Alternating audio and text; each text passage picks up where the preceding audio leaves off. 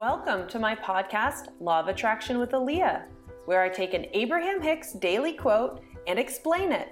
This is actually a recording from my YouTube channel where I post almost every day teaching Law of Attraction. If you want more, search for Fun with Law of Attraction on meetup.com, where I teach almost every Sunday night. Hey, my name is Aaliyah, and I have been an avid Law of Attraction practitioner and Abraham Hicks fan since right around 2011. And I've had so much fun over the years learning how Law of Attraction is really the subtle nuances, energetic nuances of everything. So I am trying to practice making some videos and talking to people online, and I thought a fun activity would be to look at some regular inspirational quotes and discuss how they either do or do not follow Law of Attraction principles. So let's get started. The first quote is an Eleanor Roosevelt quote. No one can make you feel inferior without your consent. Never give it.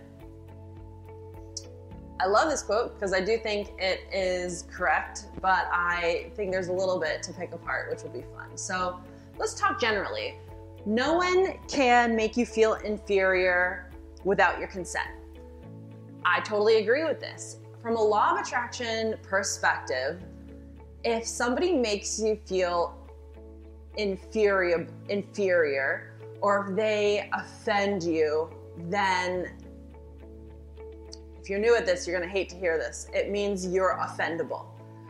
And this is really harsh because it basically means that, if you go out into the world and your partner or your boss or a stranger says something nasty and you get offended, it's actually not their fault.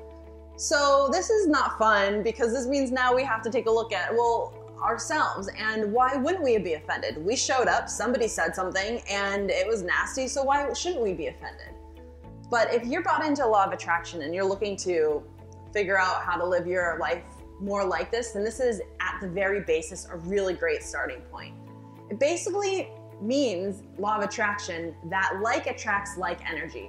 And so if you have now put yourself in a situation or were forced in a situation where you're feeling offended, that means you have the energy of being offended, which means now you are a match to another occurrence to be further offended. And so goes on the cycle until something breaks it. So if you're a Law of Attraction practitioner and you do not want to feel offended, then gosh, you're probably like me, sitting on your couch in the morning, practicing how you want to feel in the safety of your own home. So when you go out into the world, you've already been flexing your muscle of that feeling. So if we're trying to have confidence, let's say, then we're doing exercises in the morning that make us feel confident. So when we go out into the world and that person says that nasty thing, we don't hear it, we don't interpret it, or we just flat out don't care. And it doesn't hurt us, it pings right off of us. And then because we're able to buck the current of that nastiness and we feel confident, we now have the energy of being confident, so we can continue to feel confident and continue to attract things to be confident. In the beginning, it's a little tricky because you have to start learning how to buck the current of nastiness. But once you got the confidence going, now it actually becomes easier because there's less work involved because you have Law of Attraction bringing you things that continually show you reasons why you should be confident. So yes, nobody can make you feel inferior without you giving them your consent. Of course, you're not walking around saying, oh yeah, you have my consent to make me feel inferior. But if you are insultable, then that is giving the consent. And don't worry, even when you become really good at Law of Attraction, you're still gonna find yourself insultable or annoyable. You know, when you're in just even a really good relationship, you can, of course, become annoyed. But when you find yourself in that annoyed situation, are you blaming other people? Or are you saying, yikes, what's going on with me? Why am I so annoyable? Why am I reacting this way? And how you go about your next steps really shows if you are or you are not attempting to use Law of Attraction in your life. The next part of that quote was never give it. Now this is fun to pick apart because, of course, there's kind of a play on words. Don't give your consent, don't give it, blah, blah, blah.